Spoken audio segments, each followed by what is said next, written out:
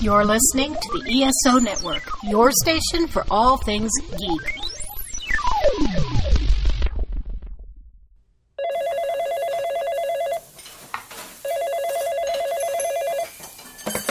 Welcome to the Cosmic Pizza Podcast, the show of all sorts that sorts all by serving up a slice of life. What is your order? Ah, I see. The special it is. We will be there to deliver ASAP.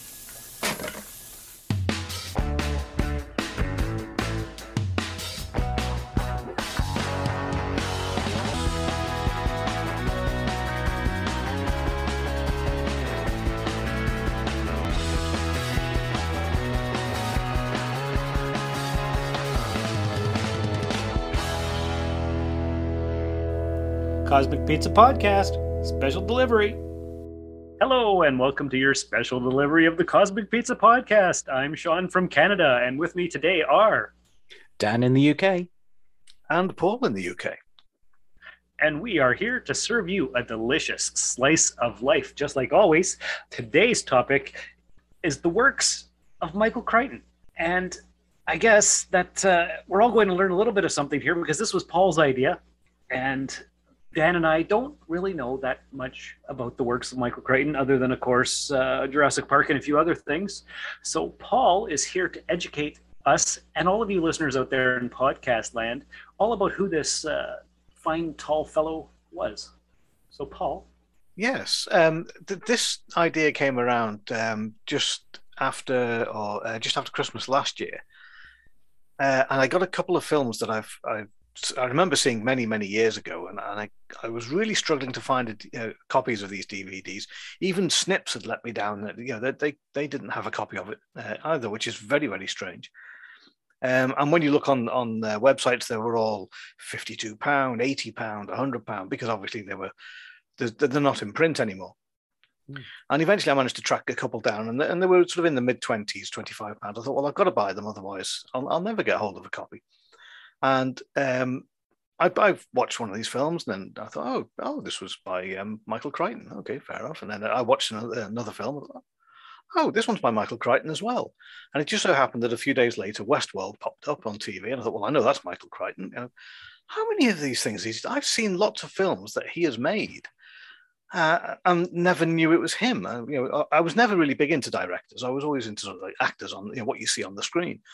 And then suddenly he came along, and I thought, how many of these things has he done? So that's when I started looking around. I thought, holy cow, I've seen more stuff than I've actually realized than I have. I've never read any of his books, but he's written a few, but most of them have gone straight onto TV or into films. So I thought, let's just dig into him a little bit more and find out a little bit more about him. Now, you two guys, just before we were coming on, Sean, you said that you hadn't seen or hadn't read any of his books or seen any of his films, other than the obvious one, Jurassic Park. That's the biggie. That's the biggie, yeah. And Dan was saying he hadn't thought he'd seen any, and then as soon as we started mentioning names, he was going, hang on a minute, I've seen that one. Hang on a minute, I've seen that one. So yeah, it's amazing how he creeps up on you. So first of all, who is Michael Crichton? Well, Michael Crichton was born on October the 23rd, 1942, and was an American author and filmmaker. Crichton was born in Chicago, Illinois, but grew up in Roslyn in New York. His father was a journalist and encouraged him to write and to type. He gave up studying English at Harvard University, having become disillusioned with the teaching standards. The final straw came when he submitted an essay by George Orwell that was given a B-.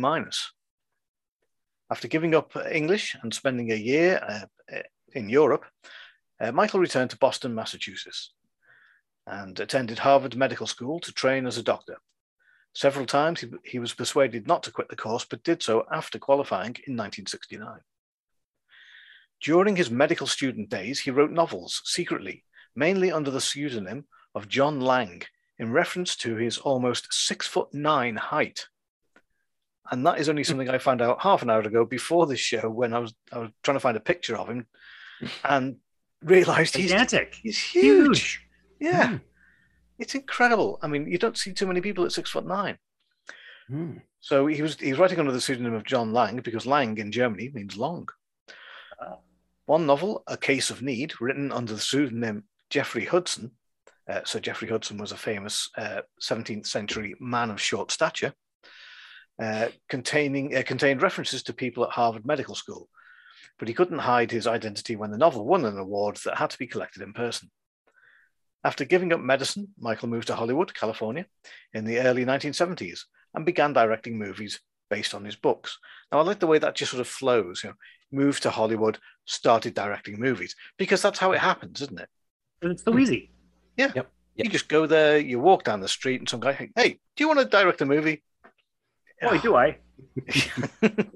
They're all intimidated because he was taller than them, so they're not going to say no, are they? That's true. That's true.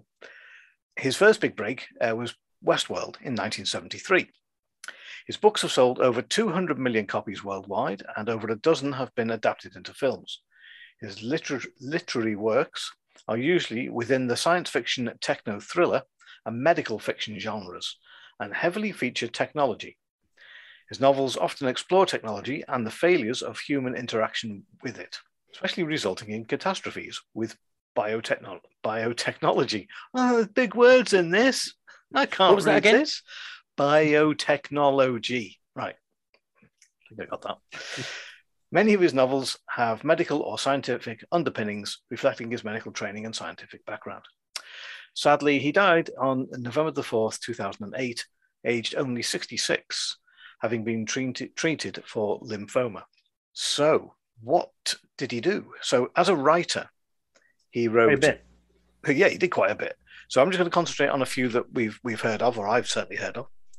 And that's the Andromeda Strain in 1969, The Great Train Robbery in 1975, Jurassic Park in 1990, and Timeline in 1999 were amongst some of his books.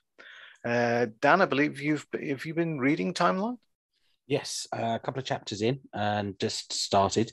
I didn't realize I owned so many Michael Crichton books. I think we managed to get them passed down to us. One of our former guests to the show, director Matt Mitchell, sadly lost his mum, who was a librarian. She sort of collected books, and we helped him sort of clear out the house after she passed away.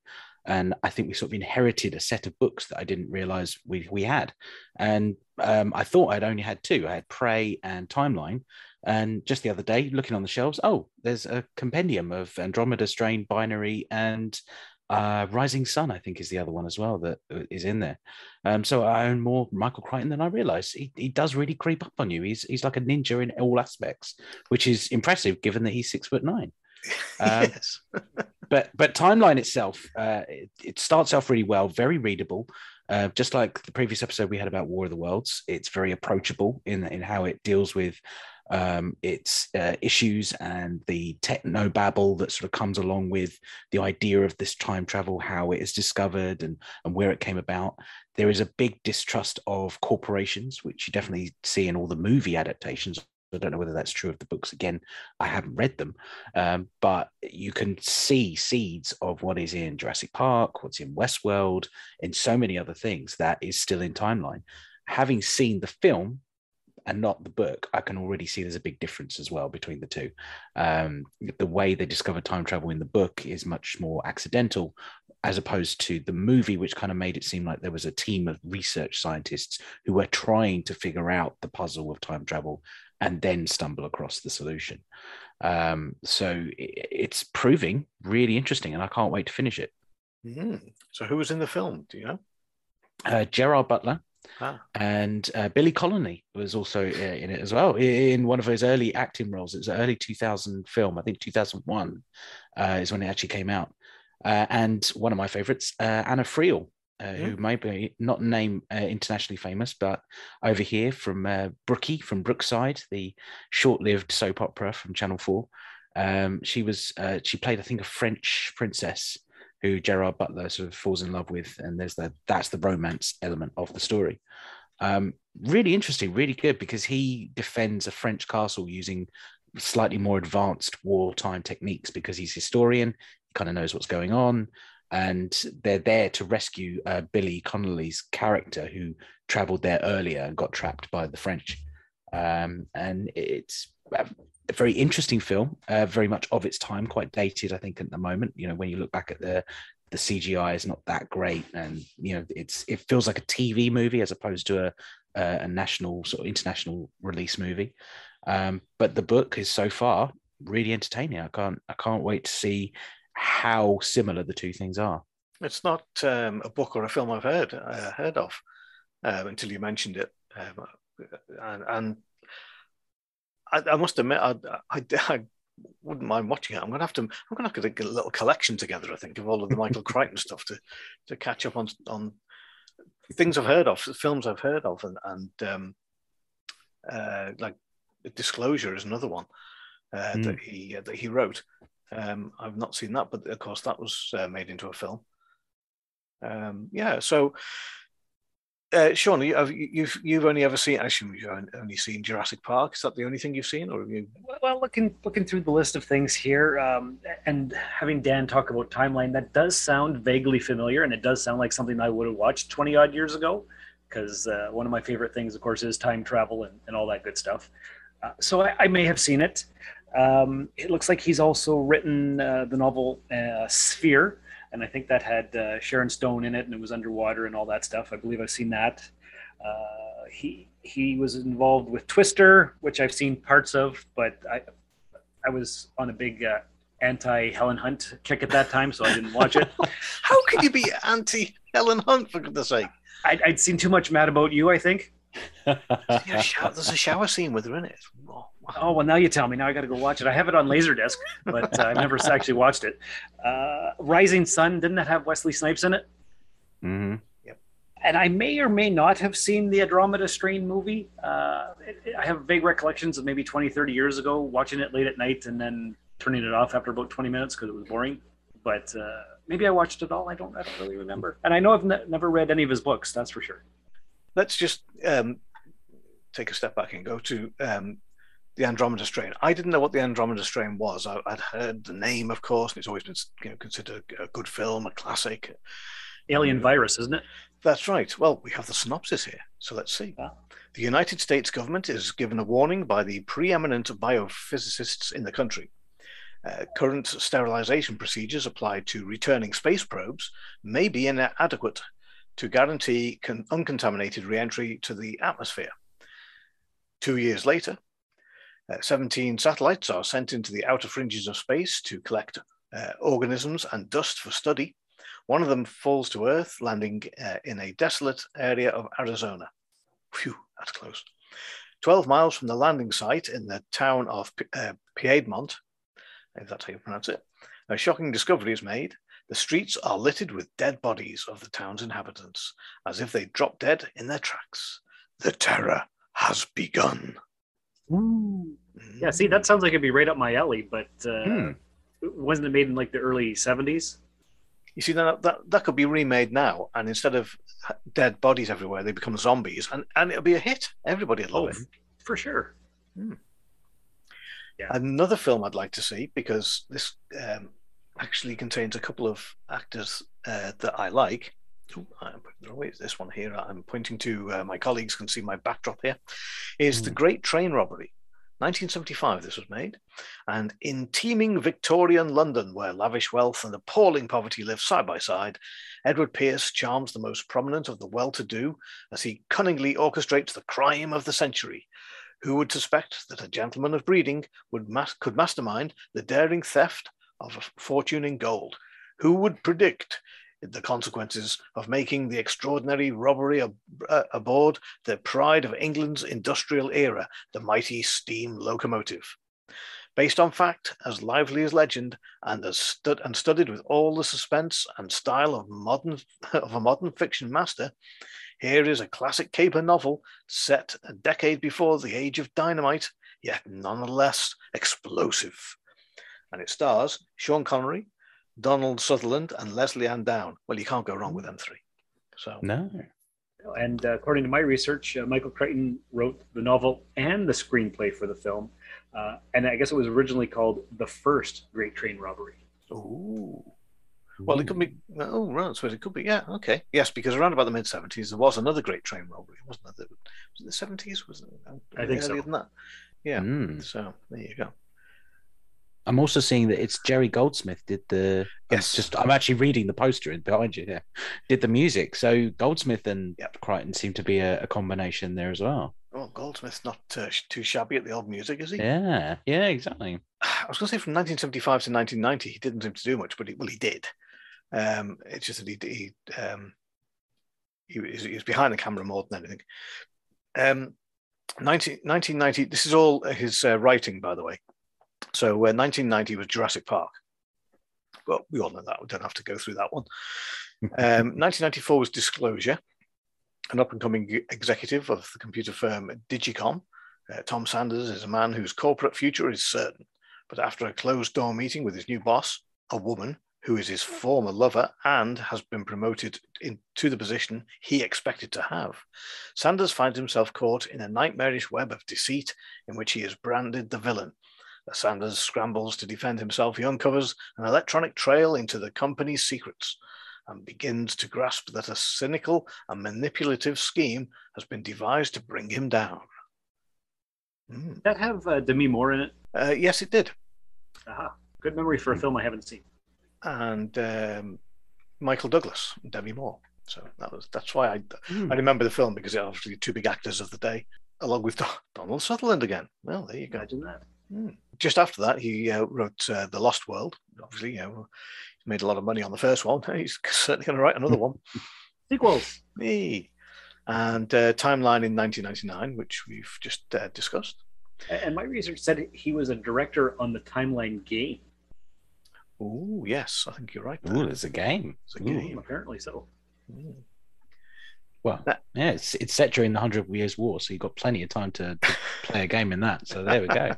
Oh, gosh, it's bad enough trying to play a short game. 100 years? 100 hours I can't even do. They don't make them like they used to. You know what? Now is a good time for Go on. another promo for another podcast right here on the ESO Network. Hi, I'm Joe Heath. And I'm Tony Heath. And we're the hosts of the Watchathon of Rassilon. A podcast where we're watching through all of Doctor Who. And we're just about finished with the classic series. Depending on when you hear this, we may already be done. So why not go check for yourself? And while you're there, why not go ahead and listen to every single episode of the Watchathon of Rassilon? And watch as Joe loses his last little tenuous grip on sanity. The Watchathon of Rassilon, a proud member of the ESO Network. And we're back. Yes, thanks, Sean. And so let's see what he's done as a director. Pursuit. His directorial debut in this deadly cat and mouse game called Pursuit, which the stakes couldn't be higher. Why does every film say that? The stakes couldn't be higher. Well, some of these stakes must be higher than other stakes. I don't think that's true. I think every individual situation calls for its own high stakes scenario. Yeah, true. Keeps the excitement and the adrenaline going. Yeah.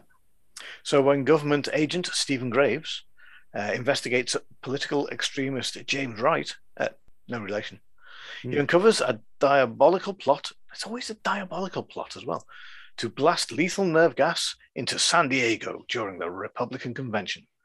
What's worse, a computer hacker, played by Martin Sheen, has provided Wright with a psychological profile to help him outwit Graves.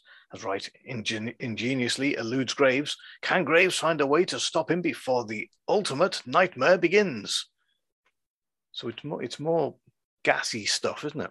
And that was 1972. Then along comes 1973, where he makes his big, the big play. Now, I mean, this film, I think the ending of this film actually provided the ending for Terminator. Don't spoil it. I haven't seen it. Oh, I've got it in my Amazon list, but I've never actually come across the thing. It's never been on TV. I've never seen it anywhere. I can't find it. Wow. I mean, it's a great film. It was so good that they made a TV series out of it. I mean, well, I saw part of the first couple episodes of it, and then I lost my HBO or whatever it was. But yeah, Westworld, Yul Brynner. How could you go wrong, right? Oh, you can't go wrong. He's fantastic in it, and he plays a robot. because this is where vacationers can indulge whims at the theme park called Westworld. They can bust up a bar, or bust out of jail, drop in on a brothel, or they can drop on a gunslinger. It's all safe. The park's lifelike androids are programmed never to harm the customers. But not all droids are getting with the program. Okay. Yeah, one of them goes rogue. So Yul Brynner playing this android. Mm-hmm. He plays it deadpan, which is, that's his style. He's a gunslinger, but he's played in a lot of westerns. So he's ideal for the part. Yeah, and you think I would have come across this movie since I hosted the Rusted Robot podcast for like 7 and plus years, and it was all about robots and stuff. But no, I never did manage to watch it. Oh, you're slacking. Oh, story of my life, bud. Did he also direct Future World, the sequel, or is it?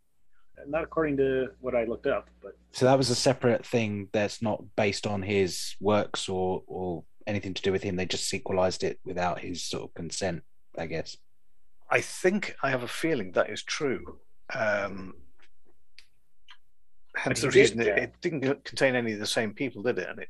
And it was a complete. It's got nothing to do with it, other than the fact that the same company is sort of trying to start the park up again. But he did write 5 episodes of Beyond Westworld. I guess it was a short-lived TV series.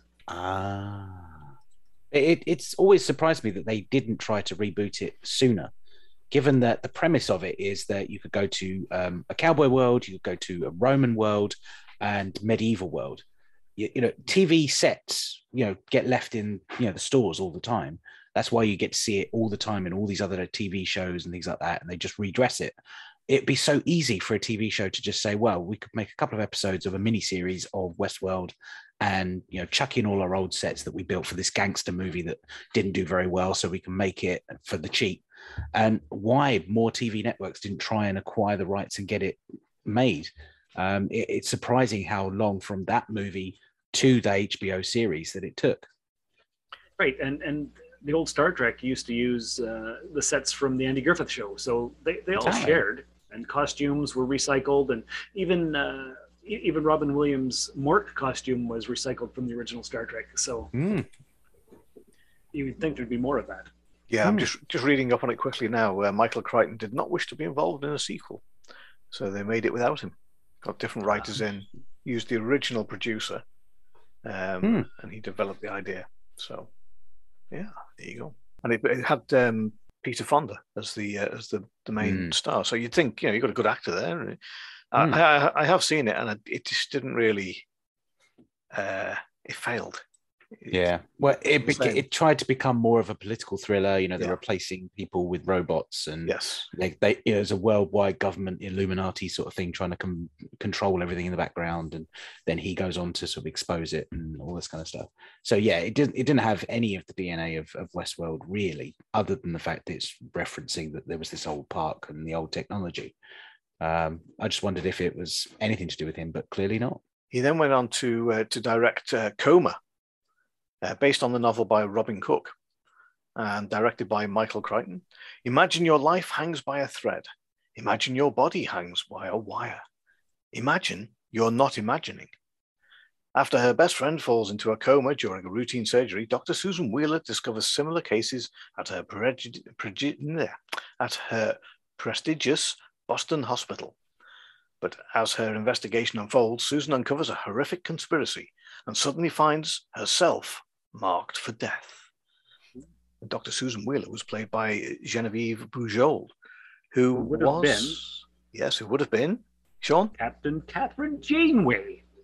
That's correct. From Star Trek Voyager. And I was wondering if he had written the book Coma, because I know I'd read a book by Robin Cook called Coma. I'm like, is there 2 Coma books? Couldn't be. But no, Robin Cook wrote the book, and Crichton wrote the screenplay and directed the thing. So that does make a lot of sense, because I've read a lot of Robin Cook back in the day, 30 years ago. Yeah, that's right. I came across this story. Have you guys heard of the Mad magazine? I know it's a big thing. Yep, it's a big thing in America. Yep. When I was living abroad, they used to get a lot of American comics and a lot of Spider-Mans and Batmans and all that. Mad magazine was one of them. And I always used to like it because the back page, you could fold it, and it had the picture that when you folded it, it created a second picture, and it was very clever. So I read a few of them, and one of them was because they used to do a film spoof. They used to pick a film and do a little bit of a rewrite of it, and Coma was one of them. So I remember seeing this image of all these people hanging up on wires and things. I thought, well, what the heck's all this about? Never knew what it was about. And then I've obviously since heard of the film, seen clips of it, but never watched it. Because it's not really my thing. It's like a medical thing, and not into medical things. And they all look scary when they're all hanging on those wires. So after Coma, 1978, and The Great Train Robbery, which was made into the film around about the same time, we come into the 1980s, and he directs Looker. Never heard of it. So Looker, 1981. Never heard of it? No? Nope. This was one of these films that I'd seen. We've spoken about this as being one of my favorite films of the 1980s. Really? Maybe. Okay. Maybe I did. Maybe I didn't. I have talked about it. I remember. Because I came into this film halfway through. It was on TV. I came in and we didn't know what was going on. It was me and my friend Paul, and we watched the remainder of it. And it wasn't until we got to the end we sort of realised that we'd missed a chunk of it, and we couldn't understand what was going on. So we had to watch it again. I think we rented it on VHS, and we watched it again, and it all made sense once you see the beginning. So plastic surgeon Larry Roberts performs a series of minor alterations on a group of models who are seeking perfection. The operations are a resounding success, but when someone starts killing his beautiful patients, Dr. Roberts becomes suspicious and starts investigating, because that's what doctors do. They don't leave it to the police. They go all Quincy. What he uncovers are the mysterious and perhaps murderous activities of a high-tech computer company called Digital Matrix. And basically, it's all about subliminal messages, advertising, where they would have really attractive models, and they would send out a high-frequency image in their eyes on the screen, and in a blink of an eye, quicker than that, it would send out a message, like it might be a picture of a hamburger or a picture of something that you really need. And without realizing it, you see this image and you want to go out and buy a hamburger or buy a new car or buy whatever it is. So they're trying to use this hypnotism effect to get advertisers to then buy into the idea, and then they can basically hypnotize people into buying all of their products. And the doctor realizes this, and it all comes to a head at the end. But the bit that we saw was they have these guns which do the same thing. They can hypnotize you to the point where you go into a trance. Even if you're standing still, you're standing upright, you're trance. Then somebody can come up to you and punch you in the mouth, and then you'll wake up and you're flying through the air backwards, going into a load of cardboard boxes, as the doctor finds out. And so they keep firing these guns at people, and he manages to get away. He jumps in a car, he drives off with his car. The guy's following him, trying to shoot him with his gun, and eventually looks in the mirror and he gets caught by this hypnotism thing. The car's ended up in a fountain, and he wakes up with his car crashed in this fountain, and you don't see anything in between. You just see him going out, and suddenly the fountain's there, and it was very confusing when we first saw it. But when you understand what the guns are and why he has these missing minutes or hours of his day for some reason, and you can't understand why, and it's because they keep hypnotizing him to find out what he knows. So I had to, that's one of the films I had to try and buy on DVD, and took me quite a while to get. The second film was 1984, Runaway. Our good buddy and number one fan, Renee, said that's a great film. Tom Selleck, I haven't seen it, but he highly recommends it. Oh, I absolutely recommend it as well. This came out, unfortunately, at the same time as Terminator. So obviously at the box office, it should have done better, because Terminator didn't do so well until it really came out on VHS and then started really picking up steam. But this was a great film. And this is where I really see what Michael Crichton could do, because he had Gene Simmons as the bad guy. This Gene Simmons from Kiss, not the famous female actress from a long time ago. And he plays a police officer. It's set in the future, and the plot is the sinister plot is turning helpful robots into assassins, and a cop is caught in a deadly showdown with the madman controlling the killer machines. They were crafted for the purpose of serving man, but now, guided by an evil force, they are committing murder in this fast-paced, futuristic action-adventure. Tom Selleck stars as Jack Ramsey, a sergeant in the Runaway Squad, a security force dedicated to the termination of defective or runaway robots. Ramsey and his assistant, Thompson, played by Cynthia Rhodes, who's a great actress but didn't go on to do much afterwards, are called in when two electronic engineers meet violent deaths. They discover a link between the murders and the development of a terrifying new weapon by an evil mastermind. Ramsey and Thompson are attacked by murderous robots as they close in on the brilliant and insane electronics genius behind it all, Charles Luther. Well, of course, a name like Luther, you've got to be a bad guy. And that's played by Gene Simmons. Then the deadly chase begins.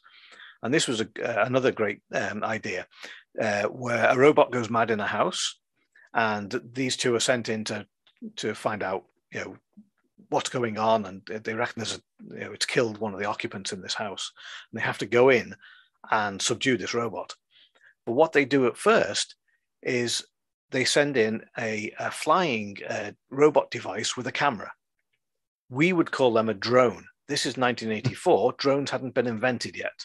And yet you see this thing fly in with the camera and looking around the house to find out what's going on, and it finds the robot shoots the drone. Tom Selleck then has to go in and disable the robot. A bit later on, Gene Simmons he's got a gun, and obviously they're chasing him. And he shoots this gun, and the bullet that comes out of it is rocket propelled. It also has a heat-seeking device at the front. Well, that's okay, but it's in a crowded area. You think, well, it'll go to the nearest heat-seeking, the first person it finds. No, it's set to a certain person's heat signature. So it chases Tom Selleck's character through, a restaurant and etc. And you see this thing flying over the tables and under the tables and round people and all this. It's very clever, thinking about future technology in 1984. Mm-hmm. And again, it's a great fast action, fast-paced, really good thriller. And Gene Simmons is a great bad guy.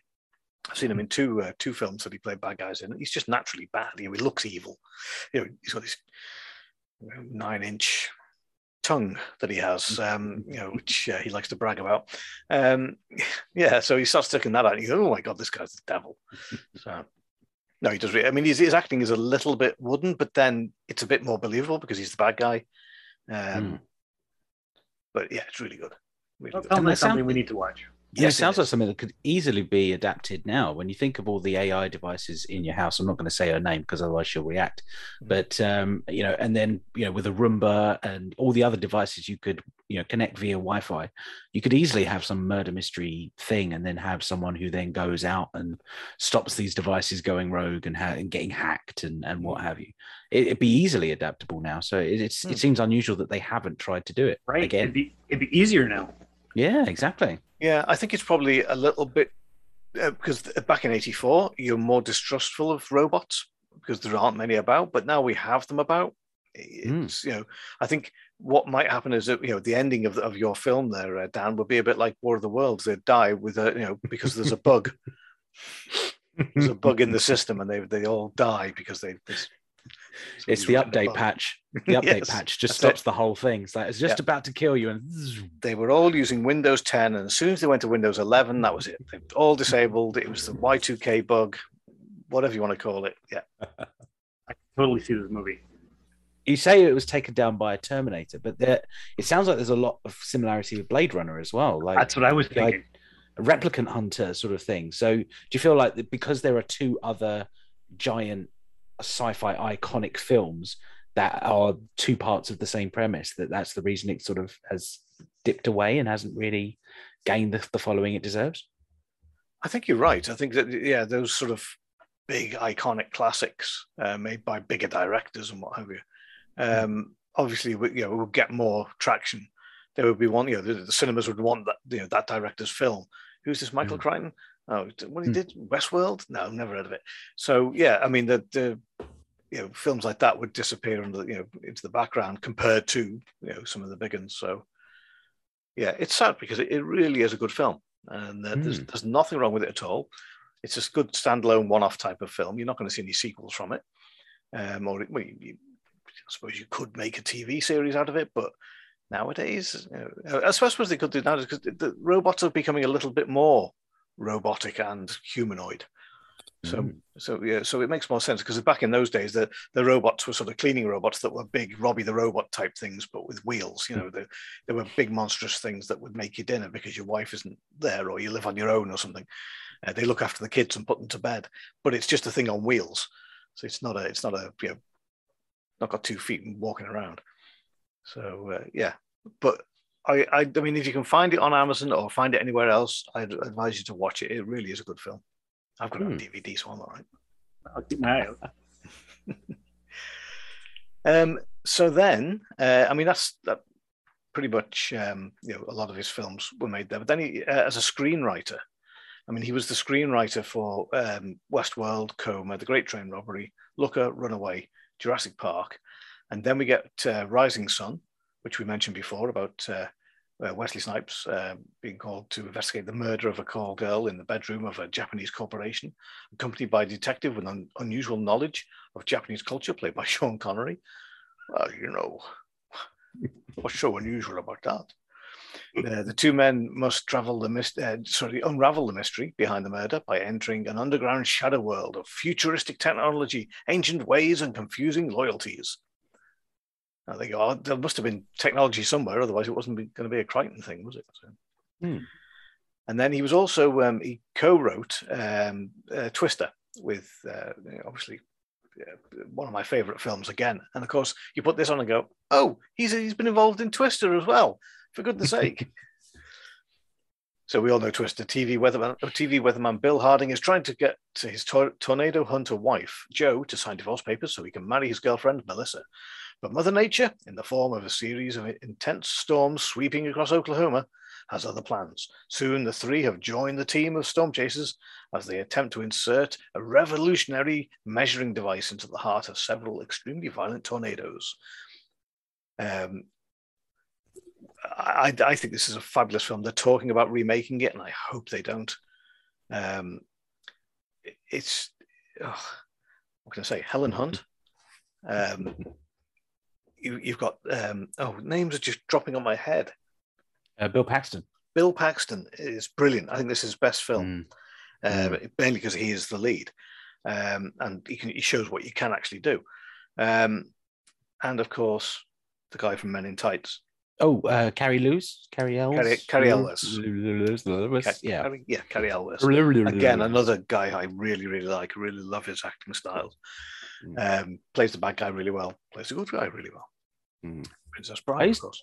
I enjoyed The Ride back when it was The Ride. The experience, the Twister walkthrough thing in Florida. No, I never got to see that. No. It was good. Just after my time.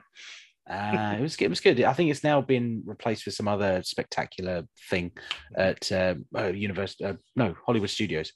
It was always funny though because they had the flying cow go past you when you actually went into the room, and the intro video was Bill Paxton.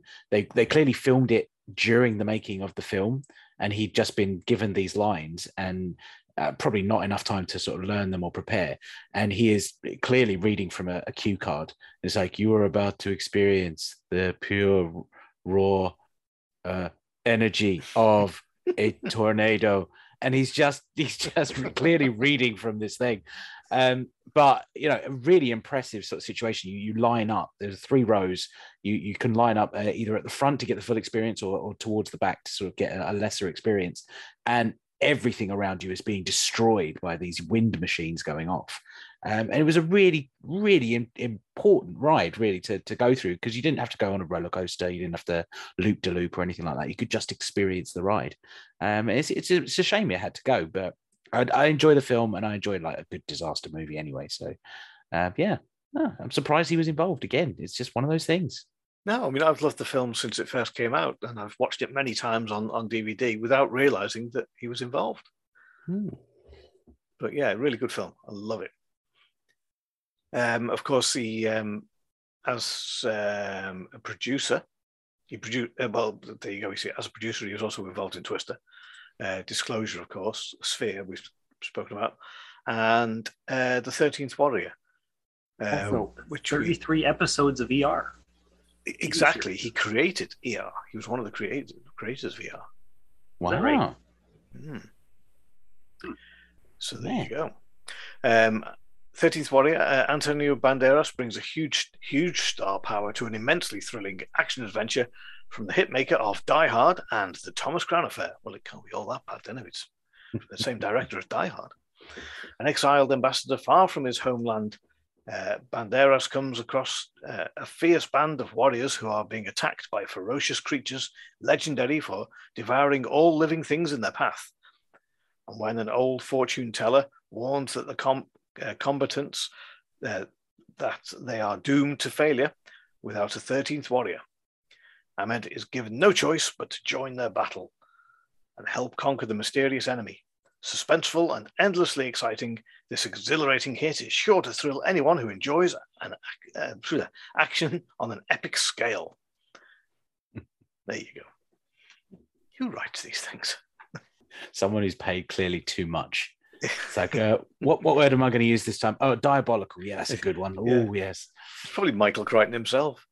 Yeah. Considering it came off his website, he probably did. Yes. It is the greatest thing he has ever written. Do that. Yes, every time. 5 stars. The greatest thing he has written since the last thing he has written. So there you go, Michael Crichton, the 6'9" ninja director, writer, producer who sneaks up on you when you're not looking and inserts himself into your title at the end credits of your films. I mean, it's a good thing he didn't become an NBA star or something, just the height advantage he would have had. Well, that's right. It just reminds me of that scene from The Simpsons where the tall guy gets out the car. Just unfolds himself.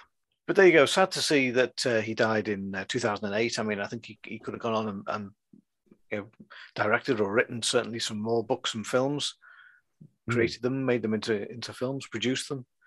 I think we lost quite a talent, and it's only reading, of course, the genre that he writes. It's a technology gone mad, and how the humans don't react too well with it, or it attacks them or whatever.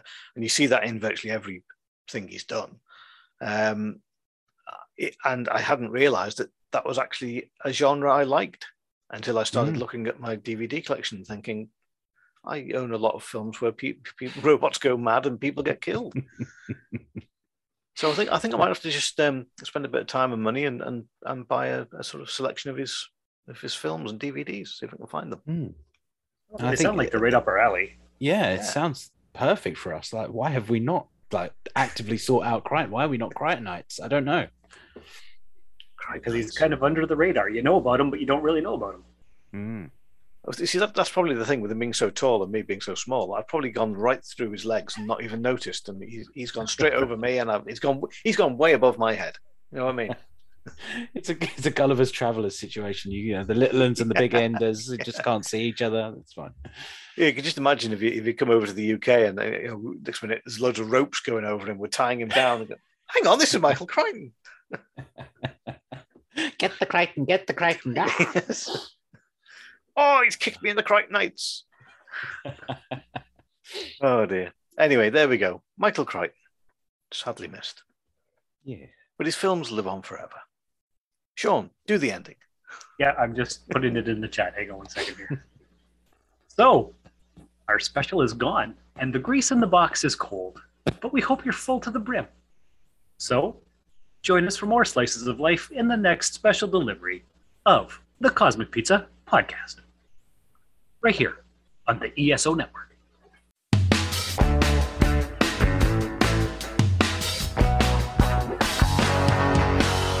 Today we've been your deliverers, so please leave a tip at the door by subscribing for future deliveries, rate and review our service, and we hope you come back for more helpings next time.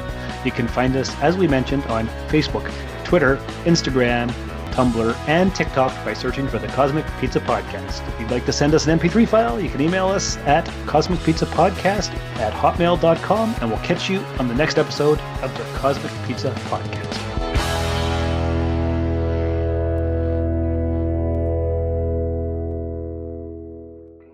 So we learned a lot, we had fun, and we informed the audience. Perfect. Maybe we should do like a catch up in a year's time. Crichton a year on. Did we actually watch any of these films? That'll be the shortest podcast. Did you watch anything? No time. I didn't read anything. Oh. Yeah. No. You still reading Timeline, Dan? Yes, I'm still reading Timeline. Yes, I keep going back 600 years, and then when I get back to the future again, I keep going back 600 years. Goddamn temporal mechanics. Yes, I've started reading it by going 600 years back first, then working my way through to the future. I have to read chapter 32 first, and then followed by chapter 34. But 33 was much more interesting, but set in the later century, so can't do it. It must be an affliction that you have now every time you read a book. Oh, come on. Have you done the time travel second? Oh, come on. Jesus, you're starting the future. Oh, crying out loud. I'll have to look out. I'll have to go over to Snips and see what he's got in the way of Crichton stuff. You got the list now. You can just bring it with you. Yeah. Yes. Do you have... Yeah, I've written it on a toilet roll. This one. Yeah. Binary? There we go. This has been a broadcast of the ESO Network. Be part of the crew and help support our shows by donating to our ESO Patreon or by shopping at the TeePublic store, which can all be found at www.esonetwork.com. The ESO Network, your station for all things geek.